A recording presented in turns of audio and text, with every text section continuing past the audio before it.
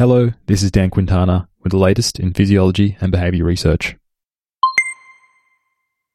Intranasal oxytocin administration decreases task-related aggressive responses in healthy young males. Animal research suggests that oxytocin administration reduces aggressive behaviour, which might be due to an anxiolytic effect. In terms of humans, the impact of oxytocin seems to depend on the social context. Specifically, when there's a strong social context, oxytocin is reported to increase aggressive behaviour, but when there's no social threat, oxytocin seems to decrease aggressive behaviour.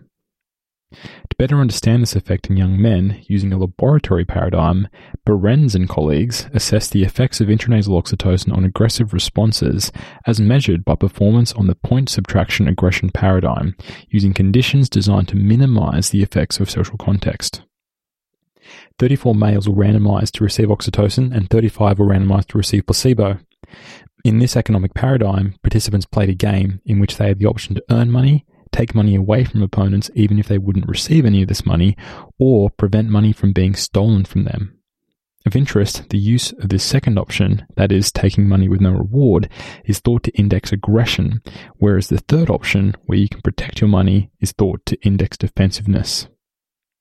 Participants who received oxytocin acted less aggressively in the task, and this was not influenced by age or history of aggressive behaviour.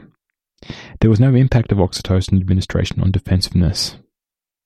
These results suggest that when the social context is minimised, oxytocin reduces aggressive behaviours in young males as indexed by this economic task.